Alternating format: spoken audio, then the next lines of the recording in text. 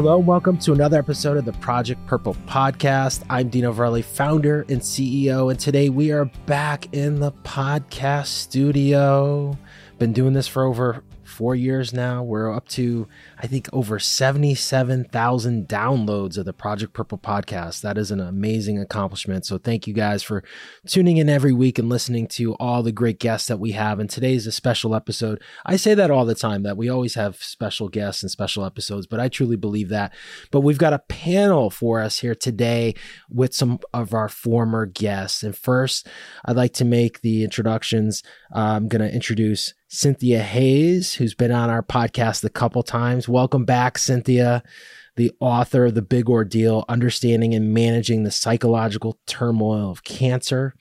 We've got pancreatic cancer survivor Michelle Miller. Welcome back, Michelle. And pancreatic cancer survivor John Walmsley. Welcome back. And before we get into it, this is like a New York East Coast podcast because Cynthia, you're in New York. I'm in Connecticut. I got two other fellow New Englanders all the way up from Maine and Rhode Island. We could be like a music band possibly put together. There you go. And John, I know you play music, so I'm in. You're in. John will lead us through that quartet here. So welcome everyone to the Project Purple podcast once again. Thank you, Dino. Good. Thank you, to be Dino. here with you. And for our audience, this has been a long time coming. I know Michelle and John have been awesome with us here to come back on the podcast. But Cynthia, you and I have talked about this episode for quite some time. I think summer and travels and just, kind of scheduling, getting everyone's schedule in order has taken us a little bit longer than I wanted to, quite honestly. And I'm sure for you. But, when we had you on the podcast last, we talked about, bringing survivors back on for a panel to talk about kind of these really high level subjects about what your book has talked about and what you've been doing in the community. I mean, you've been a guest on the podcast, but I follow you on social media. I know you're out and about every day talking about this hard subject of how people deal with cancer and how to get through that cancer journey. And not just, I know we focus a lot here on pancreatic cancer, but this is about all cancers.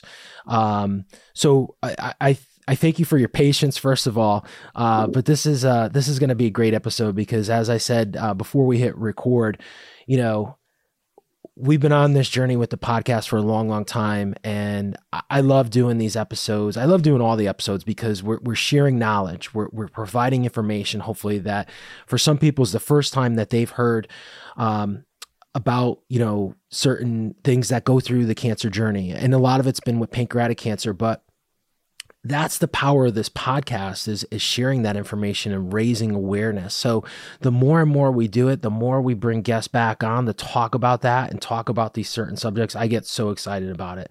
And clearly I've had too much caffeine this morning. So let's get into it here. So our first kind of high level discussion or question that we're going to tackle here is the overview of why cancer is so emotional and what to expect. So what I'm going to do is I'm going to hand it off to Cynthia, and then we're going to go to our guest here on the panel. So with that, Cynthia, the mic is yours. Well, thank you, Dino. And of course, this is a subject near and dear to my heart, not only because of my own cancer experience, but because of the work that I do now in mentoring cancer patients through the tough parts of diagnosis and treatment. As I have spoken about in the past, my own experience with cancer was not pancreatic, but endometrial. I had a diagnosis that came totally out of the blue. I flunked my pap smear, something I didn't know one could do, but I got a random call a week after a gynecologic visit. And when the cell phone showed that it was my gynecologist's office calling, I assumed someone was calling with a billing issue and picked up nonchalantly as I continued on my errands. And I sort of stopped dead in my tracks when the doctor actually said, Cynthia, there's some blah, blah, blah cells here on your pap smear, and I don't like it, and I need you back in here immediately for follow-up testing. I at the moment was on a mission, and she hung up quickly because she was delivering a baby, and I proceeded on my mission. And moments later, I stopped and I Googled the cells that she said that were detected on my pap smear. And it was like, holy crap, I'm going to die of cancer. And it was just hit me in an instant that that was a death sentence. And it was only much, much later that I came to understand that that was a common response. And that so many of us, when we hear the words, you've got cancer, assume we're going to die, go through that instant panic, and are dealing with fear and stress and anxiety so much throughout our cancer experiences. And of course, I didn't die. I ended up having a radical hysterectomy and 6 months of chemotherapy, and have now been free of disease for almost 7 years. But the process of finding out about the cancer and going through cancer and having all of that treatment led me down a path of inquiry that helped me understand not only that my response was pretty common, but that in fact, there is a somewhat predictable sequence of emotional responses that happen for almost everyone when they hear the words, you've got cancer. And a lot of that emotional experience is driven by changes at the cellular level, chemical changes in our bodies that get translated in the brain as emotional responses. After interviews with hundreds of cancer patients and loving caregivers and a variety of experts, including neuroscientists, I came to understand that it is those chemical changes that drive so much of the experience. And a big chemical change being the inflammatory process. I was not a biology major. I am not a doctor. I didn't know a lot of this beforehand, but I've come to understand that there's a class of proteins in our body called cytokines. And you may have heard of them recently because cytokine storms are part of the COVID response. But cytokines are proteins that allow the immune system to communicate with itself and tell the body what to do to help us heal. And there are pro-inflammatory cytokines and anti-inflammatory cytokines. And when you get a paper cut, the pro-inflammatory cytokines are released to the site of that paper cut. And they say, oh, we need some platelets here to close up this wound. Better send some white blood cells because there might be an infection. Oh, produce some more red blood cells because we just lost some out that paper cut. So this whole conversation starts going on in our bodies. And then when the paper cut begins to heal, the anti-inflammatory cytokines are released, and they say, okay, pull those extra white blood cells away, let them recover. We don't need any more red blood cells. Everything is calm. And the finger heals, and that's all fine. But if that's what's going on when you get a paper cut, imagine what happens when you have massive surgery for cancer. And it turns out that chemotherapy causes an increase in inflammatory cytokines, as does radiation treatment, as do many immunotherapies, and even the presence of cancer cells in our body and the presence of dying cancer cells in our body causes this inflammatory response. And that inflammatory response gets registered in the brain as, oh, we are too sick to deal with life. Let's hide in the cave. Let's pull the covers up over our heads. Let's dive underneath the surface, because if we put ourselves out there, some lion is going to come chasing us across the prairie, and that's going to be the end of us. So our bodies read that sickness behavior as everything that tells us go back to bed. And that encourages a lot of the emotional response that we feel, the fatigue, the fear and anxiety, the depression, the cognitive fuzziness that many of us experience. Add to that the fact that often our treatment includes steroids or opioids, which again change brain chemistry, or the surgery or chemotherapy influences the way our hormone-producing organs behave, and we have more changes. So all of this is going on in our brains but nobody talks about it. And so we don't know as cancer patients that depression that we're feeling on day 3 or 4 after a chemo treatment is really the steroids that jacked us up 3 or 4 days ago, leaving our system, and now we feel low. We don't understand that it's perfectly normal to have that sense of fatigue and a mental confusion that comes with too many cytokines in our system. And so we think that we're being weak and not trying hard enough to get well, that we're not being positive enough in the experience. And so I've been talking to people about the emotional experience of cancer to try and help raise awareness of the fact that this is going on, whether we talk about it or not. It's not you. It's not a weakness. It's cancer. It's what happens with cancer. And just like a broken leg hurts, and you say to the doctor, gee, I got a lot of pain in addition to, needing to wear this cast. I'm really uncomfortable. We need to say to our medical care team, to our loving caregiving team, hey, I'm in emotional pain here. There's a lot of stuff going on, and let's talk about that so that I get the support that I need.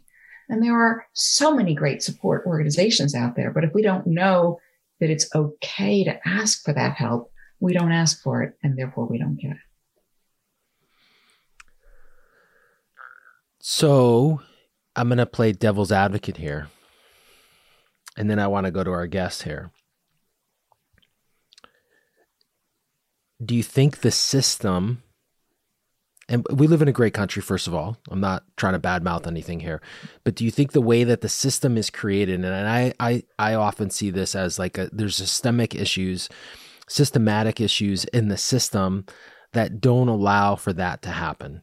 So patients have to become their own advocate, because it's kind of like, if you don't ask, you don't get, right? Like, it's there, but again, as I go back, and not to this is not a commercial, but like, hopefully the information we should hear, because like no one knows unless they go through it, right? Like, you don't know what you don't know, right? And unless you go through it, and unless you ask the right questions, which most people don't know what to ask because they've never been through it, right?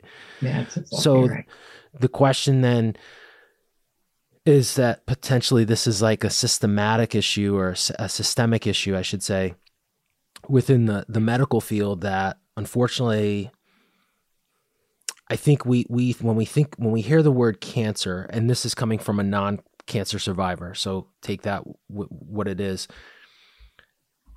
When people hear cancer, they maybe the medical system is like, okay, how do we cure this? What are the steps to eliminate and move forward, and not worry about the exterior, like what all this other stuff? As to your point, Cynthia, your body goes through this storm, and you have this range of emotions that hit you, and that's just you. That's not your family, right?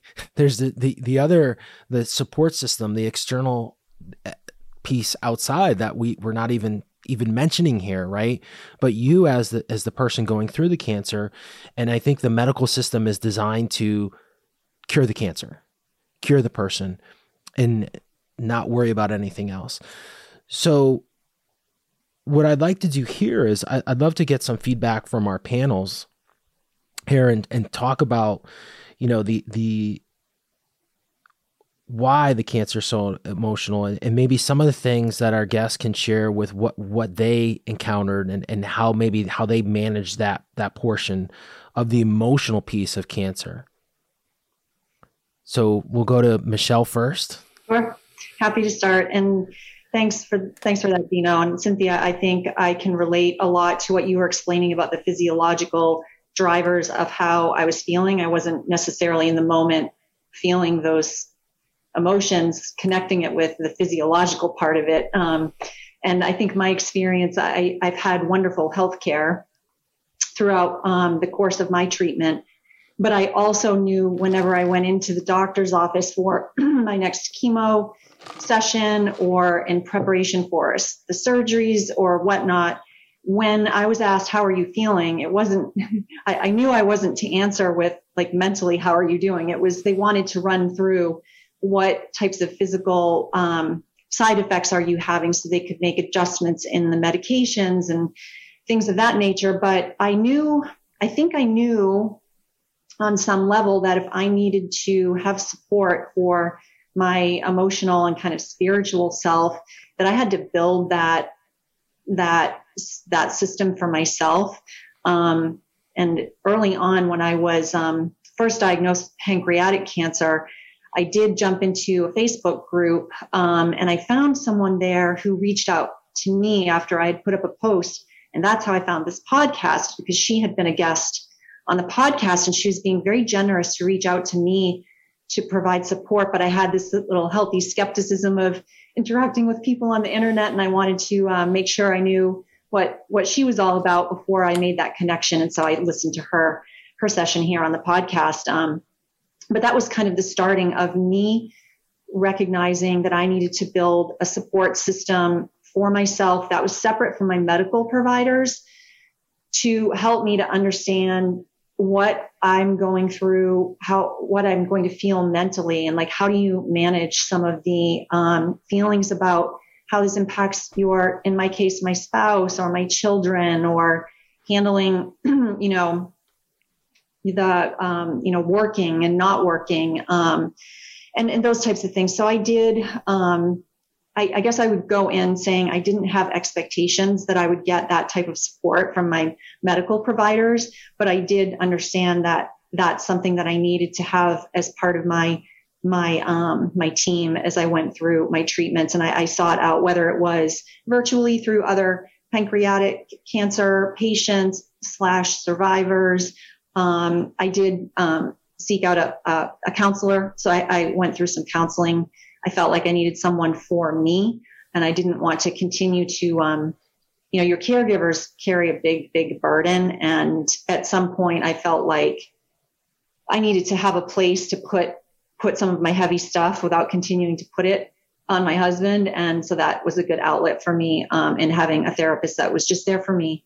And then, like I said, kind of a grouping of people and forums that I could participate in and interact with, and find people like me to help support my emotional journey through having cancer and cancer treatment.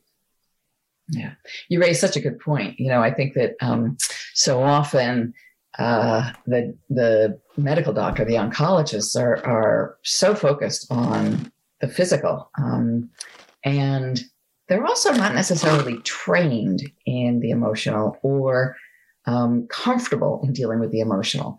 And so it is a don't ask, don't tell situation, where, they're going to inquire, well, how are you dealing with things in here and in here? They're just going to say, okay, physically, how are you feeling?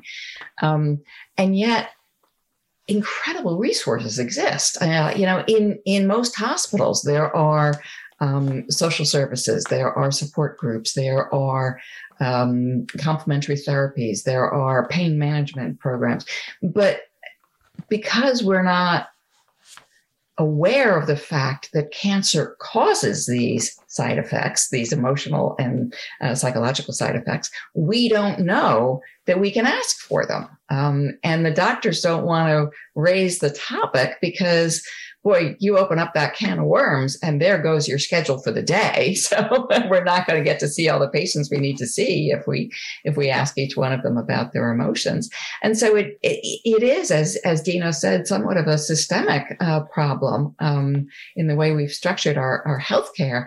But it's also the way, as a society, we think about ourselves. We don't think about ourselves as integrated, spiritual, emotional, cognitive, physical beings. We have different lives. We keep our cognitive self for our work. We keep our physical self for our exercise. We keep our emotional self to ourselves. And so there's and our spiritual self is assigned a special day or a special place. And so because we're not integrated, we're not experiencing cancer as an integrated experience either, and that's where a lot of the problems come for many of us. incredible the progress that has been made in cancer treatment and in resolving the physical effects of cancer. But we have a long ways to go when it comes to focusing on and understanding and dealing with the emotional side effects, both as a patient and, of course, as the loving caregivers, because they do go through a lot. John, I want to slide over to you here and talk to you a little bit about this subject. And I know when I just looked at our notes here, when we spoke on our podcast, you had talked a little bit about this and how you dealt with that. So with that, the mic is yours on emotional experience and what you did and what to expect from cancer. Thank you, Dino. And it's a pleasure to be here. You always do such a good job. But Cynthia and Michelle, you have certainly set the bar quite high for me. Great job. I was trying to do an analogy to a lot of the things that Cynthia was saying. And if you liken it to playing golf and a young child learning to play golf at a young age, there's so many different aspects of the game. And I'm not a golfer. I hit the ball, but I'm not a golfer. But so many people from a young age, they're trained and they learn the different aspects of the game, the woods, the irons, the putting, the grip, the ball placement, all of these things. And they study it. And by the time they become adults, and by the time let's say they get onto the pro tour, and you look at them and you say, how are they doing this? Well, they've trained their whole lives. For us, when we're diagnosed with any kind of cancer, when you're diagnosed with cancer, bang, you are whacked with it. Now, what are you going to do? You haven't been training for this your whole life. And like you were saying, Cynthia, the emotional side of it, well, it's all coming at the same time. And you're trying to deal with everything that's happening. Now, the clinical, the biological stuff that's happening to you inside with the diagnosis, with the treatment, with the operation and all of that, the chemo, the fatigue, you can understand it if you study it. But as a person who's just been whacked with it, it's tough. And it's so tough, like you were all saying about your wife or your spouse or your caregivers, your friends, your family. It's so difficult to deal with. And we're all different. We're all humans. We're just human beings. And we're all different. Our brains are different. Our bodies are different. Our activity levels are different. Everything is different. So every case is going to be different. But for me, the commonality, the thing that we all need to somehow get the strength to do is be positive. You have to learn as much as you can. And these podcasts I'm heavily involved with PanCan, the Pancreatic Cancer Action Network, and Dino's Project Purple. All of these things are getting the word out. And the more we know, the more we hear, the more we can somewhat understand it, the better off we're going to be able to handle it. And that's just, my 2 cents here at this point. And you're so right. When we hear those words, I mean, first of all, there's almost universal shock and disbelief when we hear those words, no matter, what might have been going on in the body leading up to the diagnosis. When you hear you've got cancer, almost universal shock and disbelief. How can it be? How can it be? Yeah. But we do almost all have to switch into this hyperactivity mode where we have to absorb so much information in order to come to a decision about, well, how are we going to proceed? And that's also almost a universal experience of both, hyper efficiency mode where we're taking in so much, but also sort of the overwhelming sense of information overload. And it's interesting. I mean, that's where I think one of the first examples of a chemical driven response occurs when we hear the words, "You've got cancer," because of the assumption that we're going to die. We get this massive adrenaline rush. And that adrenaline rush is supposed to help us prepare for the fight or flight syndrome. That adrenaline rush, though, has the unfortunate side effect of shutting down the prefrontal cortex, the part of the brain that is thinking and rational and taking in information.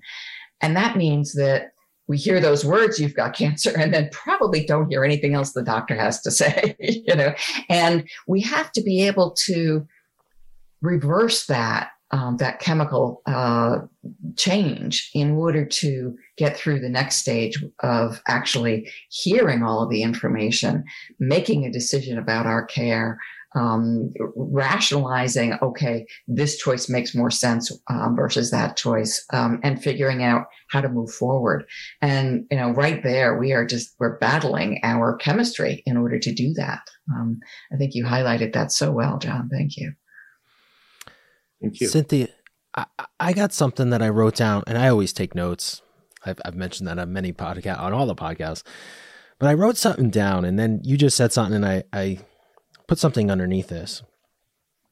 And first of all, thank you, John and Michelle, for sharing your thoughts on this.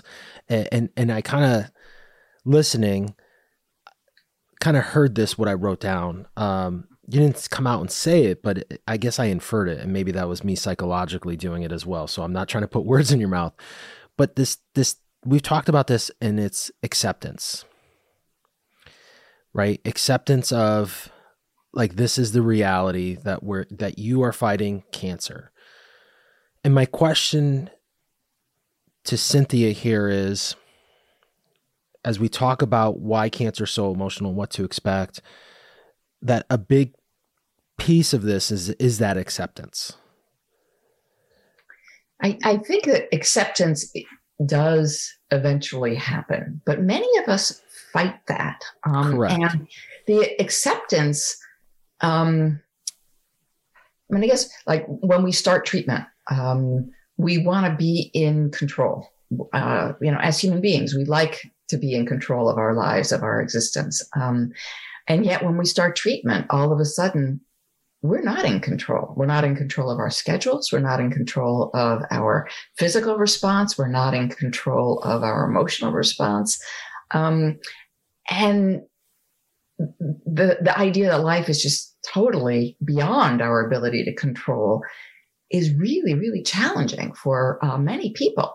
And I think we have to get past that phase of trying to control the uncontrollable in order to get to the point of accepting, okay, this is the reality of my life. And I think that acceptance sort of comes and goes in waves throughout the experience, that we can accept that, okay, now I have to have this surgery. We have the surgery, and then, oh, you have to have additional treatment. Okay, it's going to take me a little bit more time to understand what that additional treatment might be and to accept that that's what I have to do. And then we have the hope that that treatment works. And sometimes it works. And, we hear those glorious words, NED, no evidence of disease. And, we go dancing out of the office and we're fine. Sometimes what we hear is, no, we need to do maintenance treatment, or we need to do a secondary type of treatment or whatever. And so there's this constant need to embrace and accept, which means that we are constantly giving up a little bit more control in our lives. And I think that that's a battle that we all struggle with. And, we don't want to be complacent in our lives. And yet there is a need to accept the treatment and the reality that this is what life means. The chemotherapy protocol that I was on meant that I was going to be bald. And that happened within 4 weeks of when I started treatment. That required that I accept a new visual reality of myself. Mm-hmm. And I got a wig and, okay, I can deal with this. But then, 3 or 4 cycles into the chemotherapy, it wasn't just that I was bald, but I had no eyebrows. I had no eyelashes. I had no nasal hair. My allergies were just driving me crazy. And it wasn't that I could put a wig on and disguise the fact that I was a cancer patient. So there was another round of acceptance that I had to go through. And of course, that's a relatively, quote unquote minor thing, the visual reality of yourself, but it also is a reflection of what's going on inside and what's happening to your body. And that's the harder thing to accept, that my body has betrayed me, that I don't know if I will ever again be as healthy as I was, before the diagnosis. I don't know if the cancer is going to come back. And of course, that anxiety stays with us for a long time. People often talk about scanxiety, that they can sort of put aside the fear of recurrence or the fear of progression for weeks at a time. And then it's time for another scan to measure the effectiveness of treatment, or another test to see whether or not we're still in remission, or whatever might be going on. And instantly those fears come back as we approach that testing or scan date. That stays with us for a long, long time. And so I think acceptance is something that happens long into the process, and that we find a way to benefit and grow from the experience. And therefore we accept that I have been a cancer patient. I am a cancer patient. I am living with cancer. And that allows us to continue our lives. But I think it is much more common to acknowledge that this is a new reality and to fight it every step of the way. It's so powerful, because when you started to talk about your experience, and I see both John and Michelle nodding their head, like, again, not going through cancer myself, but then realizing, wow, yeah, the acceptance is at multiple times and multiple levels. My follow-up question to this, and I know we want to get onto the next topic here in a second, but in your research, I know you talked about, the physiological response to diagnosis and to treatments, but was there ever any research, and this is where I wanted to ask about acceptance, and I'd be fascinated about this, because I've seen on the podcast when people accept the cancer and they're no longer fighting the cancer, like not fighting the cancer, but fighting why they got the cancer. And they accept that cancer diagnosis, and now they move forward with a plan. If you've seen in any of your research that there is something of a physiological response to the body, and how they're able to fight cancer versus fighting the fact that they got the cancer, they don't know why they got the cancer, and why this was all happening to them. Right. Well, and I think you raise a really good point, Dino, which is that when we are in that fight or flight mode, we are awash with adrenaline, and that adrenaline actually doesn't help us in the healing process. And so it can make us run faster, but it makes the heart race faster, and it's actually experienced as stress. And chronic stress weakens the immune system. So there is a chemical thing there that happens when we continue to fight the fact that we have cancer.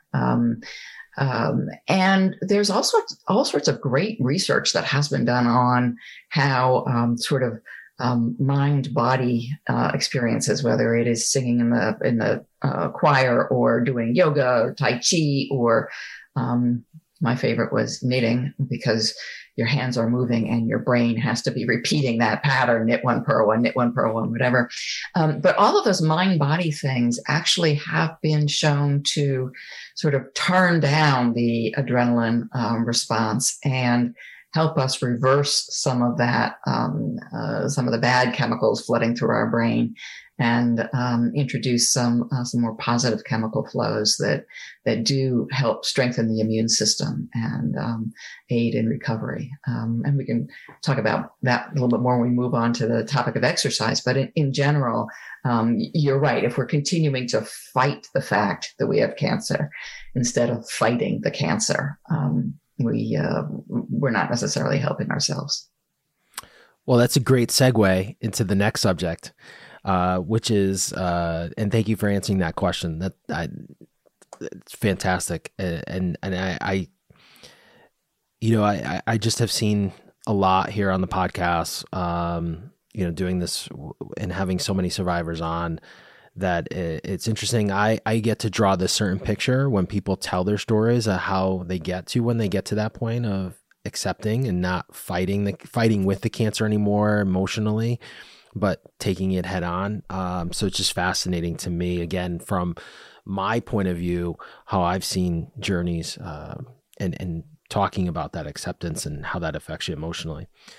So let's talk about the role of exercise in aiding physical and emotional recovery from and reducing the reoccurrence from cancer. So Cynthia, if you want to tee that up, and then we'll go to John first and then Michelle.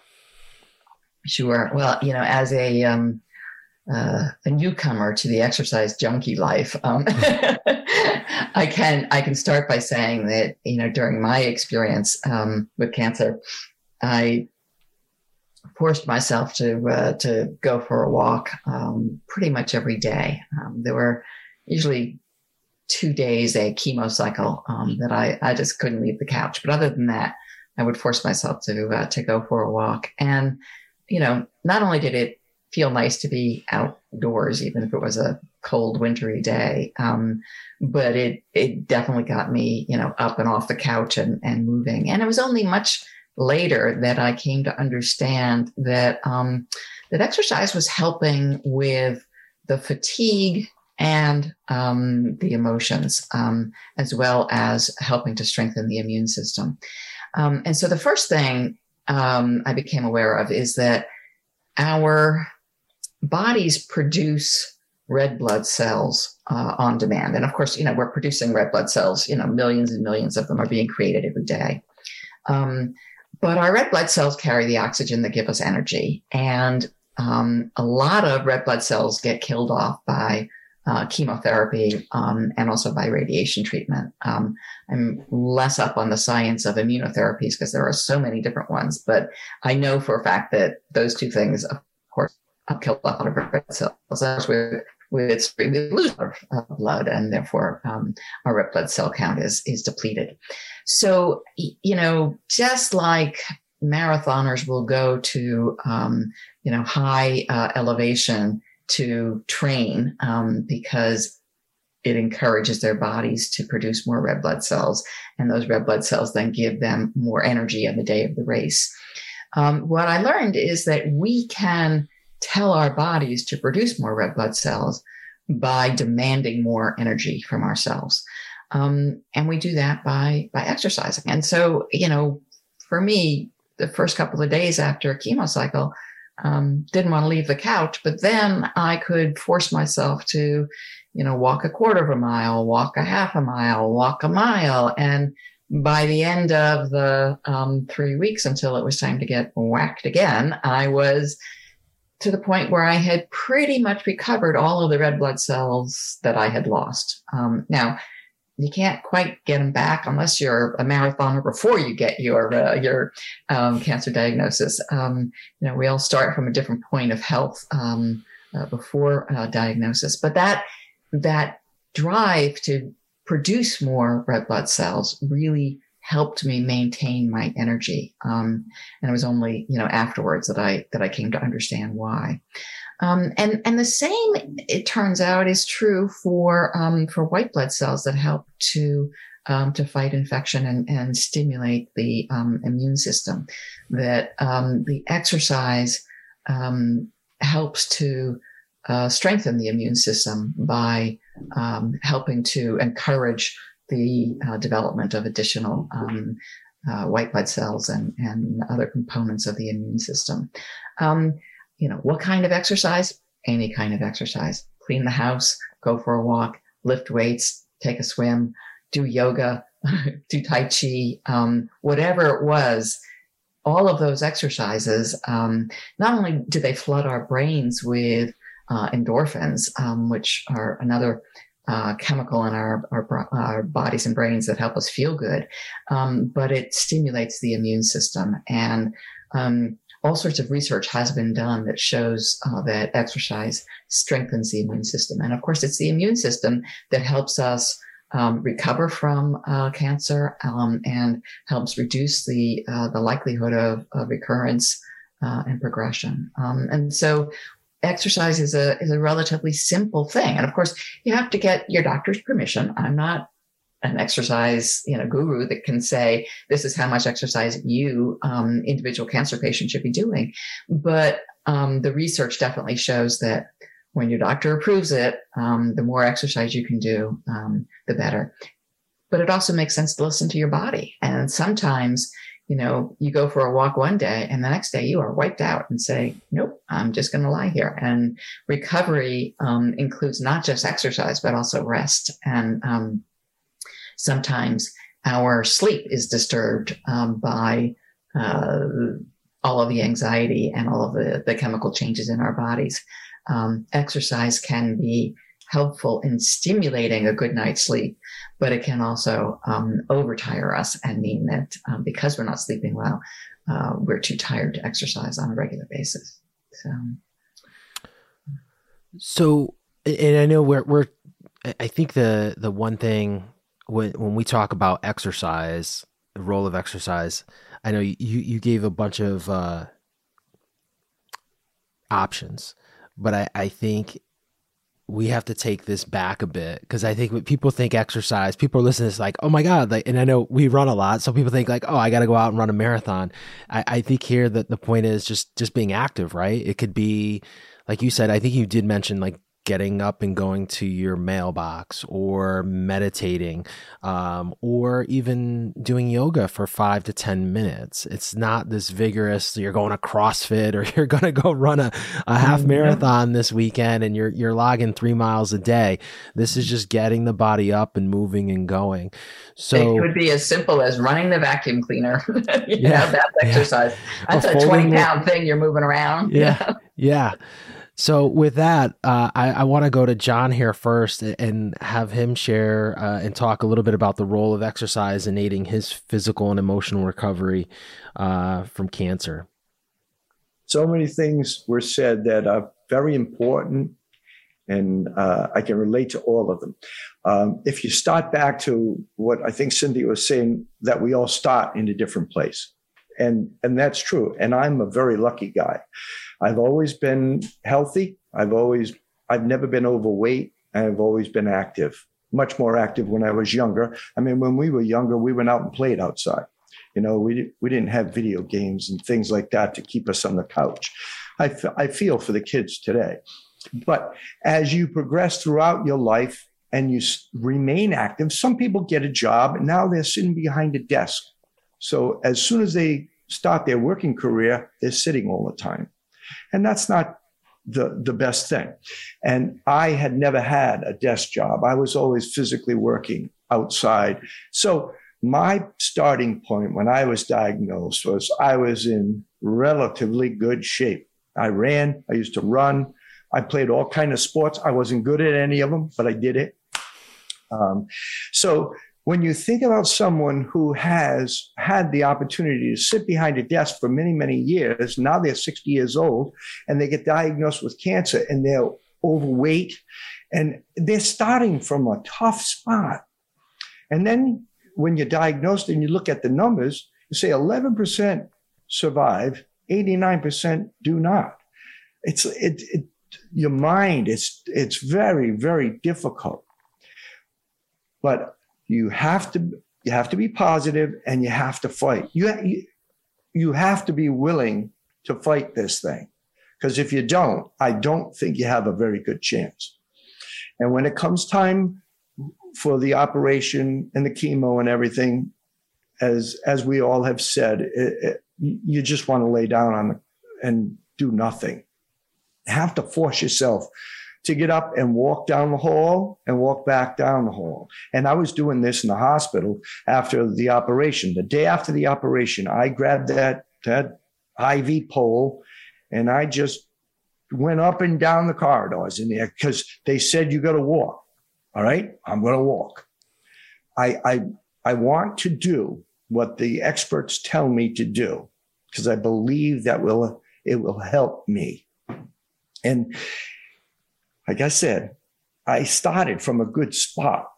I feel for people who it's such a hard thing for them to do, to become physically fit all of a sudden with everything else that's happening to them. And yet you don't really have a choice. You have to fight this thing. So exercise, walking, that is the best thing. And Cynthia was saying vacuuming. I don't care what it is. You've got to move. You can't stay in that chair. And I think that my activity level has dropped significantly since the operation, because I spent almost a year in that position of just, I've got nothing. I got no more left. But I would walk and I would do my exercises, not, lifting weights and stuff, but just movements. And when all of this happened, at the same time, I'm getting older. So is it my energy level is dropping because I'm older, or because I had cancer, or because I spent so much time laying down? I'm not sure, but I have to trudge on and try to get back. I'll never get back to where I was, but I got to maintain. So exercises to me is monumental. Positivity and exercise. I just want to quickly jump in and say the answer to your question is yes, yes, and yes. Yeah, I know. It's a combination. And of course, wherever it is we start off, it can take us, year and a half, 2 years to get to be as well as we're going to be. But as you said, never going to get back to where I was. Time has happened. Deconditioning has happened.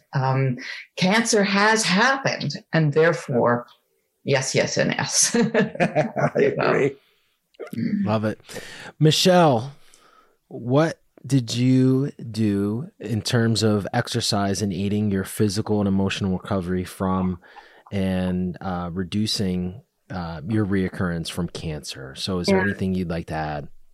Yeah, thanks. And John, I just really could empathize with a lot of the comments that you made. And Cynthia, you mentioned exercise junkie. I am not. I'm not an exercise junkie. Never have been. I do think that there's this weird thing that happens in your brain where you should do it, right? Like, you get in that place that John was describing. And to me, when people say you're in the fight, that's a good example of a fight, because you don't want to get up. You just don't. And if your brain could tell you you're going to feel so much better if you do this, and if your brain could reconcile where you are in that moment of like, I just don't want to get up, but like, it's going to feel so much better if you can just take a walk to the mailbox. And so I found myself in that fight a lot. But like John said, when I had my Whipple procedure, it was made very clear to me that you need to walk if you want to have a successful recovery from this. And it just seems so counterintuitive. You're hooked up to all these things and you feel like your body's been broken. You don't even really know what's going on with your body at that point. But yep, I'm going to get up and walk, because it's so your physical, you almost have to like relearn your physical being, and connect where you are mentally with your physical body. And there's no better way to do that than to find the type of exercise or activity that's going to bring that out for you. And for me, I've had to do, and I still continue to have that fight. I'm on a trial drug right now. Well, it could be a placebo, but we're pretty sure it's the trial drug, and it gives me a lot of fatigue. And so I'm still, I'm past a lot of the main treatments that I've had over the past year, but I'm still in this place of having a lot of fatigue, and it is a constant battle in my head of, I want to just sit down. I'm at the end of my workday. I just want to have dinner and sit down and relax. But what I have to fight through is knowing if I can go take a walk, get outdoors, take a walk, change my point of view, I'm going to feel better. I'm going to actually have more energy if I do that. So I'm in that loop of really having to have that conversation with myself quite often. Right. Well, and that is that sickness behavior driving the conversation bus. That is the increase in pro-inflammatory cytokines being read by the brain as, nope, we have no energy for anything other than staying safe. And that means we're going to stay right here on this couch. And it's an overwhelming sensation throughout treatment. And whether it is, a maintenance therapy or a placebo therapy, or hopefully you're getting the real therapy, it doesn't matter. Your brain is telling you, go back to bed. You're tired. And it is so hard to break that pattern. One of the things that people have told me is really helpful is having a buddy, making a commitment with somebody else that I will meet you for a walk at 7:00. Sunset's late. You can have dinner, meet a friend for a walk, 3 days a week. Make a commitment, and having somebody else expecting you makes it a little bit easier to make sure that it happens. And the other thing is to find a way to play. I hate working out, but I love to play. Play, work makes a difference. So if you can, I don't know, meet somebody for a bowling date, or play kickball in the grass with the kids or whatever. All of those things are great exercise, and they are more playful than often we feel a walk might be, or running that vacuum cleaner, which is a necessity. I just need to get somebody to play badminton with me, and I'll be a happy camper. There you go. Okay. It is awesome. And Cynthia, you've probably done this once or twice, because this is a great segue into our next subject here, which is supportive communication with a cancer patient, what a patient wants and doesn't want to hear from friends and loved ones. So I love how the previous two, the first one we segued right into exercise, and now we're segueing right into, as you say, find a friend. And, this is a subject, I think when we were talking about this was like the one to me that I really got excited about, because when I've mentioned this on the podcast, and John and Michelle have probably heard this, I think I asked them both on the podcast as well, is this is the number one call that we get here in the offices. A friend, a loved one gets diagnosed. What's the best thing that I could do for them? And again, just like battling cancer, there's no book. There's also no book on how to treat people with cancer, right? How should you treat someone who has cancer? And again, I hope that this podcast allows the opportunity to share, what works and what people should and shouldn't do in that situation. So on that, let's talk about this subject of supportive communication with the cancer patient. Yeah. And that's so tricky, because, we all are so different, and we all have a different sense of what we want to keep private and what we want to share. What's really going on psychologically is really dependent a lot on the norms that we grew up with, our DNA, our prior emotional experiences. So it's a little hard to know, and make blanket statements about what is going to be the right thing to say. I often tell people who ask that question that usually the best thing is actually to listen and to say, I'm here for you, and let the patient drive the conversation rather than assume that you know what the patient might want or need. But I think that it's it's often hard for cancer patients to feel like they can burden their friends and caregivers one more time, one more way. We become so helpless. We come home from the hospital and we're in pain. We can't move. We can't get in and out of bed. We need help getting to the bathroom. We need somebody to help us change our dressing, whatever it is. We're so dependent. And if we were the driving force in a household, grocery shopping, making meals, tending to kids, going to the office, earning the money that keeps the insurance in place. And now all of a sudden we can't do that. We're asking other people to pick up the pieces for us. And so we feel like we've already burdened our caregivers so much. And oh, by the way, they're feeling much of the same stress, not the emotional, not the chemically driven emotional stress that we're feeling, but a lot of the same stress around is she going to survive? How am I going to get on with her? How am I going to keep the household running while she is dealing with her cancer? And on and on and on. And so again, we feel like we can't necessarily burden them. And so, as Michelle said, you find another outlet for some of your emotional issues, so that you're not burdening your spouse with your fears. But you do need to be able to be honest with them about what you're feeling. And one of the things that happens frequently in a cancer situation is that the patient holds back a little bit of their emotions, and the spouse or loving caregiver, care partners hold back a little bit of their emotions. And we start to have a gap growing in the communication and the emotional intimacy between friends and care partners. And it's hard to know. It's like, well, when can I share? How much is it safe to share? And some of that is we're being self-protective. We don't want to open ourselves up and then get a bad response. One patient I interviewed, a devastating diagnosis of appendix cancer.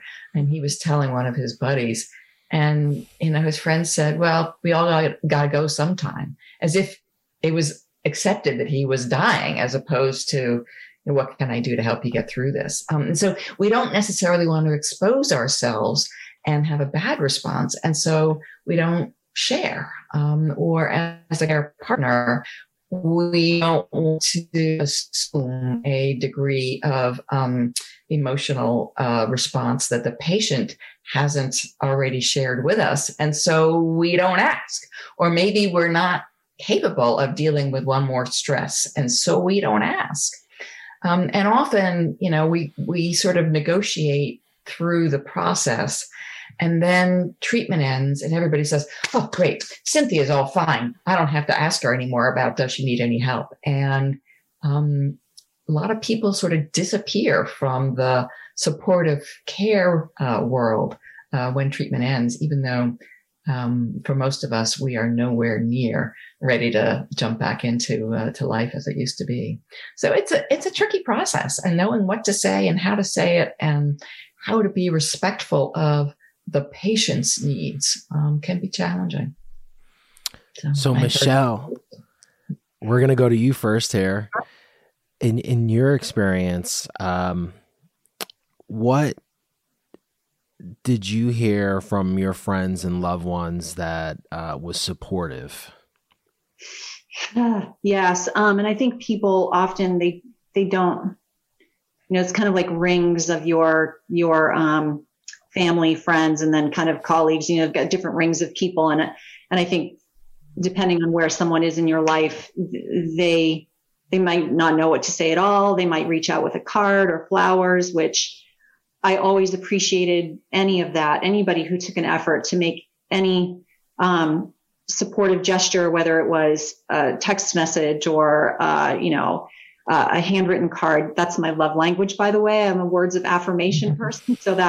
And I would tell people, because I did share on my Facebook page, I would share very periodically, not frequently, but like generally after like maybe a milestone in my treatment, I would share something and then I would say within that post, your messages, your cards, everything, it means so much to me. And like just reaffirming for people, if they're doing something that is meaningful for you, to give that feedback to people, because then I think they'll feel more confident about that and do it more.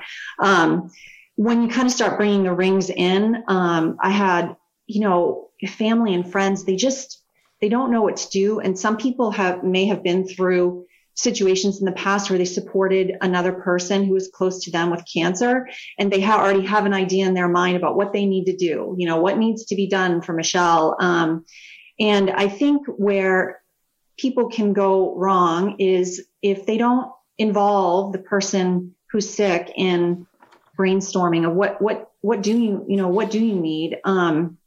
Because I was thinking, my husband and I often thought about like when I went through all of my treatment, we didn't have kids in the house. Our kids are grown and flown. And if for some reason we still had kids in the house, I'll tell you what we would have needed for support would have looked a lot different. And I don't know how some families go through it when you have, one of the parents with a busy household on the sidelines like this. You need a lot of support. But what we needed was a little bit different. And so I had a friend of mine who I think she just was a good observer, and she had a good idea of what went on in our household, and then overlay COVID over a lot of this, right? Because we were being very cautious about, not having people around because we didn't want to introduce that risk for me.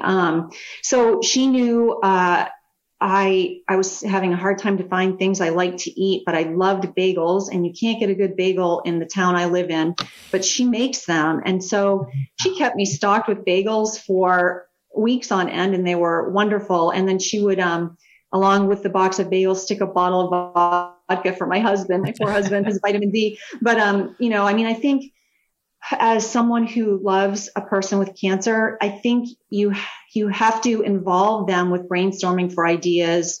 You have to really understand what's going on in their network. I had people that wanted to come to my treatment sessions with me, but they were only allowing one person, and you bet that was going to be my husband, right? So, I think some people it's hard to meet everyone's expectations when you're the one that is sick, and you shouldn't have to do that. So involve them in what it is that they want, for support, and, be observant and understanding of what is going on in that lifestyle in that household. Because what is needed for support is different, for each person. Yeah, I think that's so such good advice to say, be observant and to listen and to involve the patient. There was one patient who shared her story with me and told me that somebody jumped in and decided that she needed to clean her house for her and clean the bathroom, and it was such a generous offer, but never had the conversation to say, would you like me to clean your house? Would you like me to scrub your bathroom? And as the patient, she felt like, well, there's another element of control that had been taken away from me. I have zero control over my life. And now somebody who is a friend, but not a dear friend, is going to clean my bathroom. That feels far too personal. I don't want that. Yeah. So, a conversation about, would it be okay if I brought over dinner tonight? Would you like it if I took the kids with us on Saturday for this adventure? Would it be helpful if I arranged transportation for you for your next couple of appointments? So many ways that conversation can go, but it starts with being observant and knowing the patient and the household, and secondly, with involving the patient in the conversation. John, we'll go to you next here. Was there things that you heard when you were going through your journey as a cancer patient that you wanted to hear from friends and family, and maybe some examples of that? Well, a lot has changed in 7 years, and awareness is forefront now. There's all kinds of cancers. But back 7 years ago, we didn't know too much about it. And my friend came over when I called him and told him that I'd been diagnosed, and his sister-in-law had passed away from pancreatic cancer. They understood how bad it was. And when they heard that, hey, John was just diagnosed with pancreatic cancer, it's like, well, they had to come over. I don't know if they knew what they were going to say or anything, but their thing was they brought a lot of information about pancreatic cancer with them because they had gained all of that information from their sister-in-law. So when they came over, of course, they know me well, and my family knows me well, and they know that I'm a fighter, and that if anybody can beat this thing, John can beat this thing, and I think everybody felt that. What they say, the words they say, or the words that what did I want them to say? I would like them to say, hey, make this go away somehow. It's never going to happen. So I don't know what I wanted anyone to say, and they don't know what they want to say. So it's kind of a very difficult thing. And then everybody's in a different spot.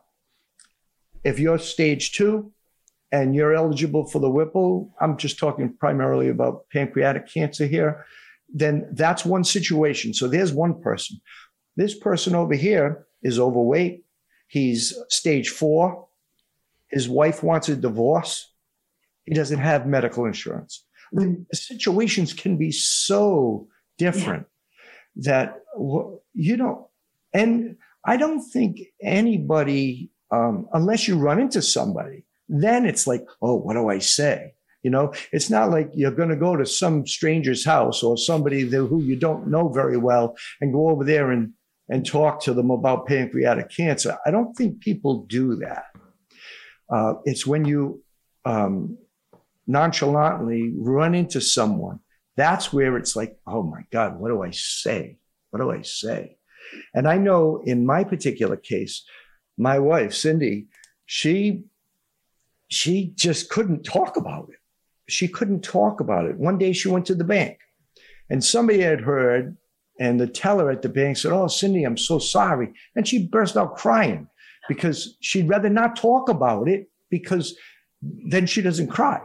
It's very difficult for everybody involved. And I personally don't have an answer as to what to say.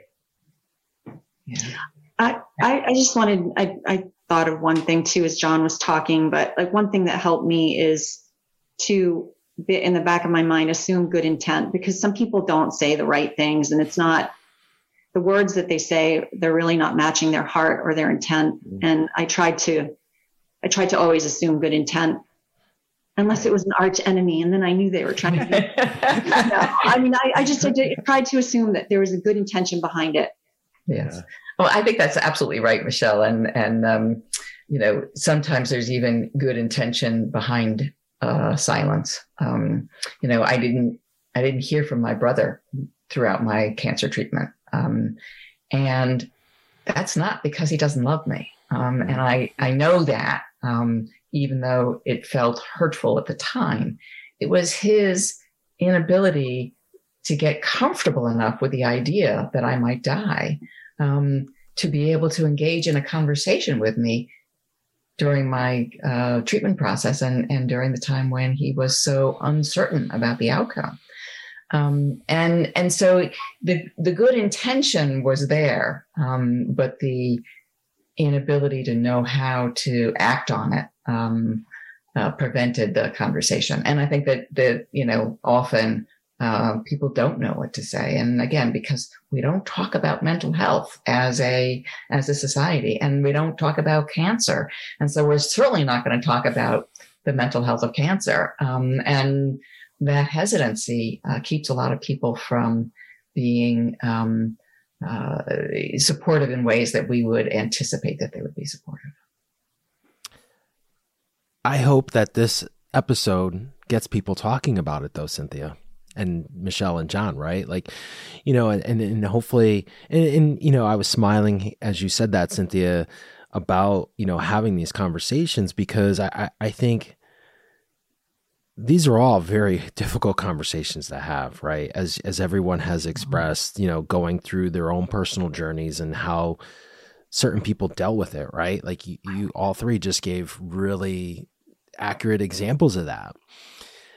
But I think I think and I hope by us talking about it here, we allow people to open up and to talk about it.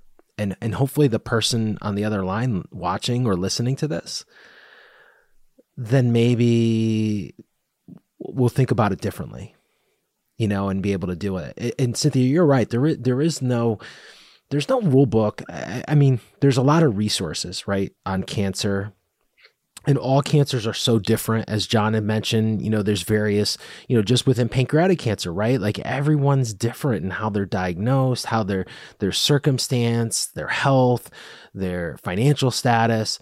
We see that every day here with patients that reach out to us, and so there's not one size fits all. And so everyone deals with it differently. They come with it a different set of circumstances. They come from different paths of life.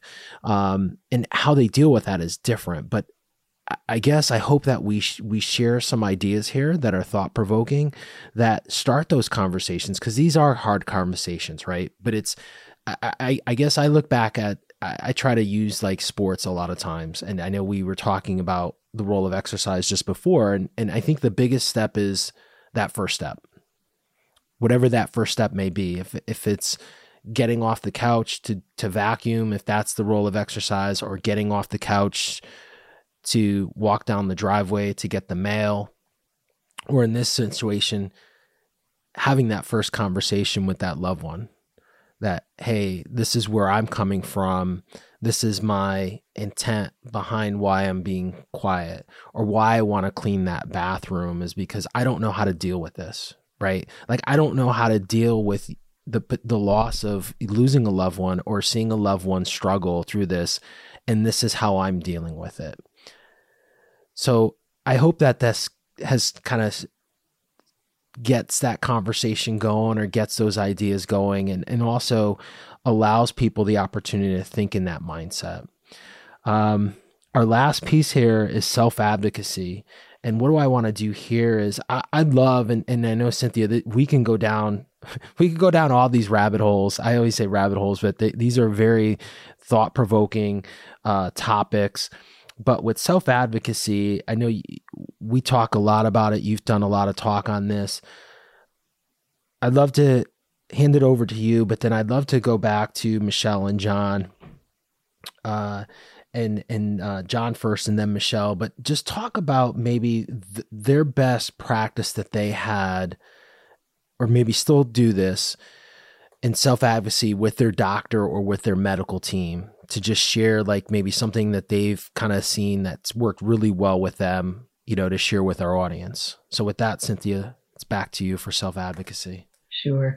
And that's such an important topic, Dino, because as I say to the patients that I mentor, nobody knows what it's like inside your body other than you. You're the only one who knows what you're feeling, both physically and emotionally, how the treatment is affecting you. And, your doctor may be the expert in your particular type of cancer and this particular treatment, but you are the only expert in you.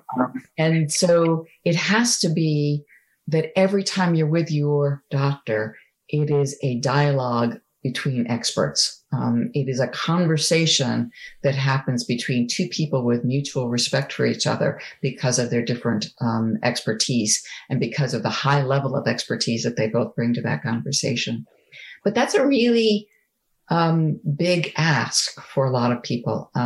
Many of us grew up with the sense that, we do whatever it is the doctor tells us to do, that the doctor is the only expert and that we should just be quiet and listen.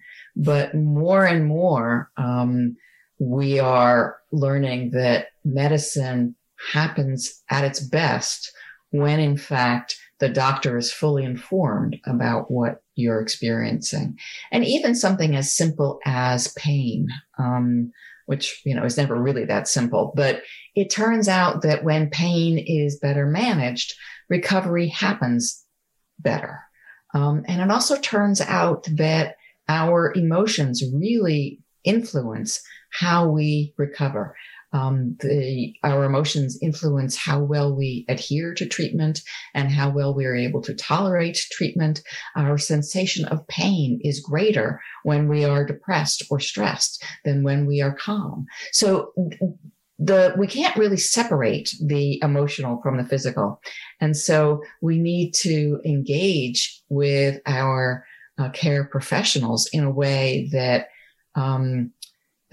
relies on our expertise as to how it feels inside, both physically and emotionally, so that we can have that conversation. I love it. Let's go to John on your best practice with self-advocacy, John, during your whole journey. And this could be something that you're still doing now, something that you do with your doctor and your medical team in being that supportive and that strong self-advocate.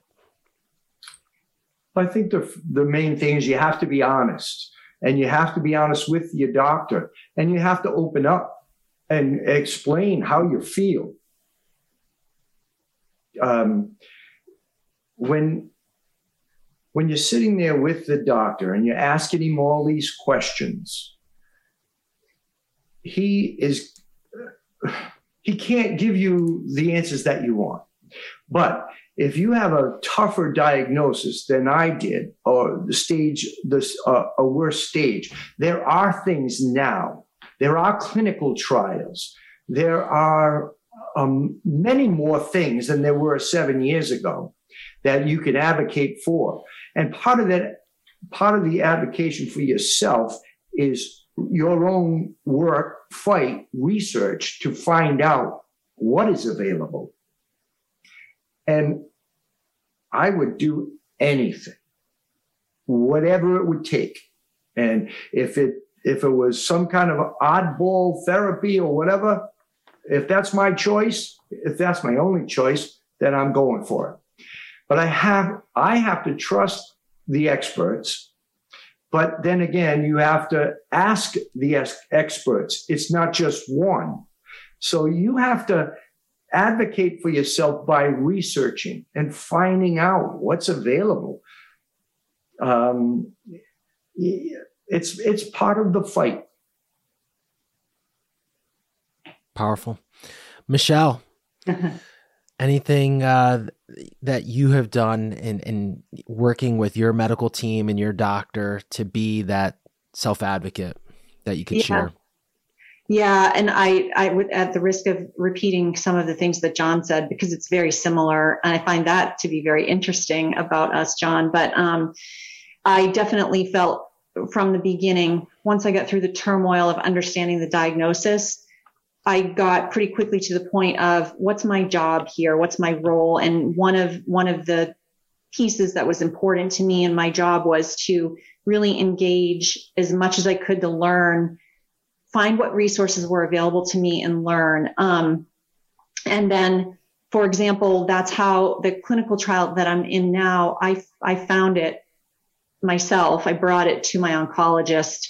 And so it wasn't like I guess I never went to an appointment thinking, oh, I just can't wait to show up and find out what's provided to me. I knew certain things would be provided to me, but I felt like it had to be that dialogue of, what could I learn about what's going on with pancreatic cancer? I mean, this is the fight of your life when you have this type of cancer. It's a very, very dismal, prognosis for most people. And so what higher purpose do I have right now in my life than I need to learn everything I can about it so that I can ask the right questions and have that dialogue with my doctors. And honestly, I got to the end of my treatment. I was no evidence of disease in December of 2021. And I had found this trial that I'm in now. And by all rights, someone would say, why are you going into a trial now? You're healthy. You've completed treatment. And the point of this trial is for to determine if this trial drug can prevent recurrence of pancreatic cancer, which has a very high recurrence rate, and especially in the first 2 years. I think it's 60 or 70%. And so my advocacy went beyond finishing the treatment to say there's something more I can do, and it's taking a lot of time and financial resources to engage in this, but I feel really good about it because it feels like something I can do that may benefit me, but by all means will benefit the learning that we have about how to prevent recurrence for this disease. But to me, that's how I think an example of how I've approached advocacy for myself, of like really working hard to understand what's going on out there in the medical community around research and what's evolving in terms of the treatment for pancreatic cancer, particularly for some of the genetic risk. I think you raised such a great point, Michelle, about the need to do your own research. We're not all natural researchers, and some of us have a different level of need for control than others. I was a high control, high research patient myself, but others don't want to know and don't want to take on that degree of expertise.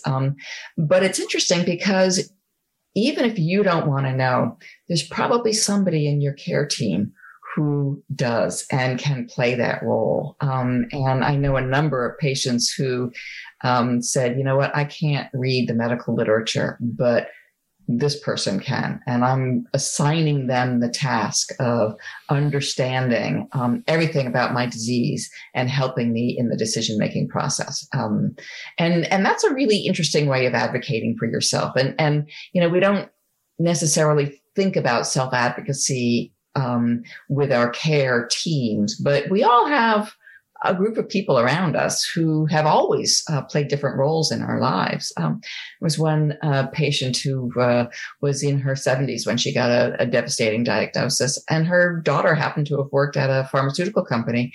And she said to her daughter, "You do it.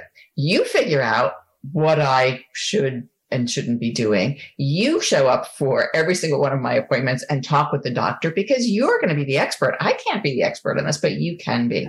And that was her way of advocating for herself. She couldn't have the dialogue that, we've talked about needing to have with your doctor, but she knew her daughter could. And so she just enlisted her daughter's help. Most of us have somebody around us, even if we're not the ones who can do that research, that would be happy to do that if we engaged them in the project.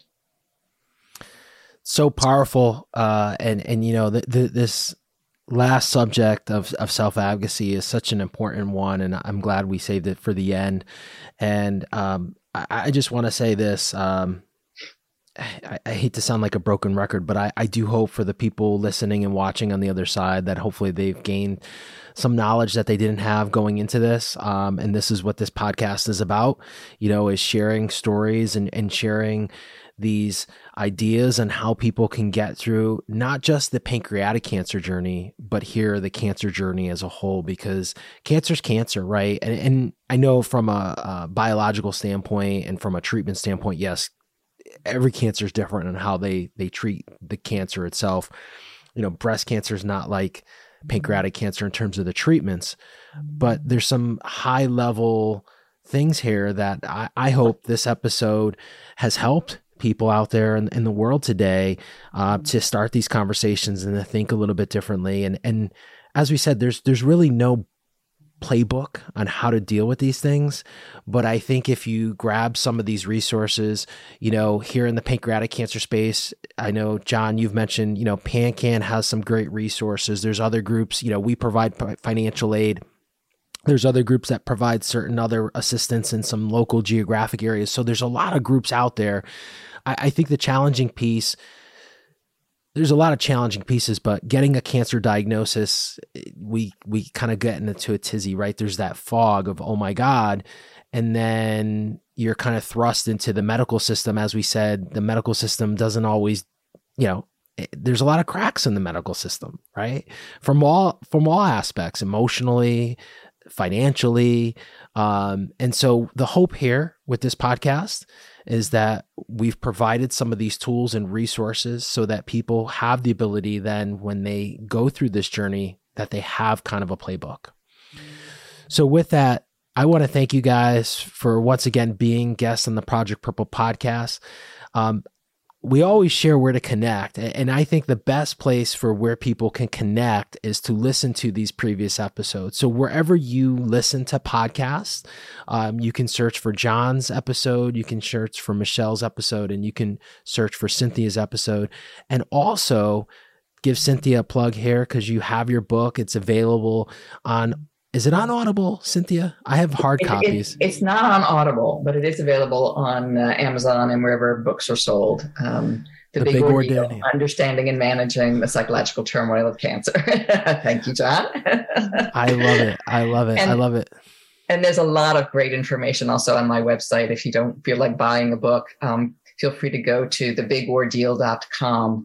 A lot of terrific information that was used in the book or is related to the content of the book, and a lot of stories. And every time you listen to or read somebody else's story, it gives you a little bit of an idea that might help you in coping with your own cancer diagnosis. So I highly recommend that you just take a look. Awesome. Cynthia, thank you for once again for all you do for the cancer community. John and Michelle, thank you for your inspiring stories and once again for being a guest on the Project Purple podcast. Thank you so much. It's a pleasure being here. That's a wrap of another episode of the Project Purple podcast. If you like what you hear today, feel free to share this episode and follow us wherever you listen to podcasts. And until next time, please be safe. Thanks for listening.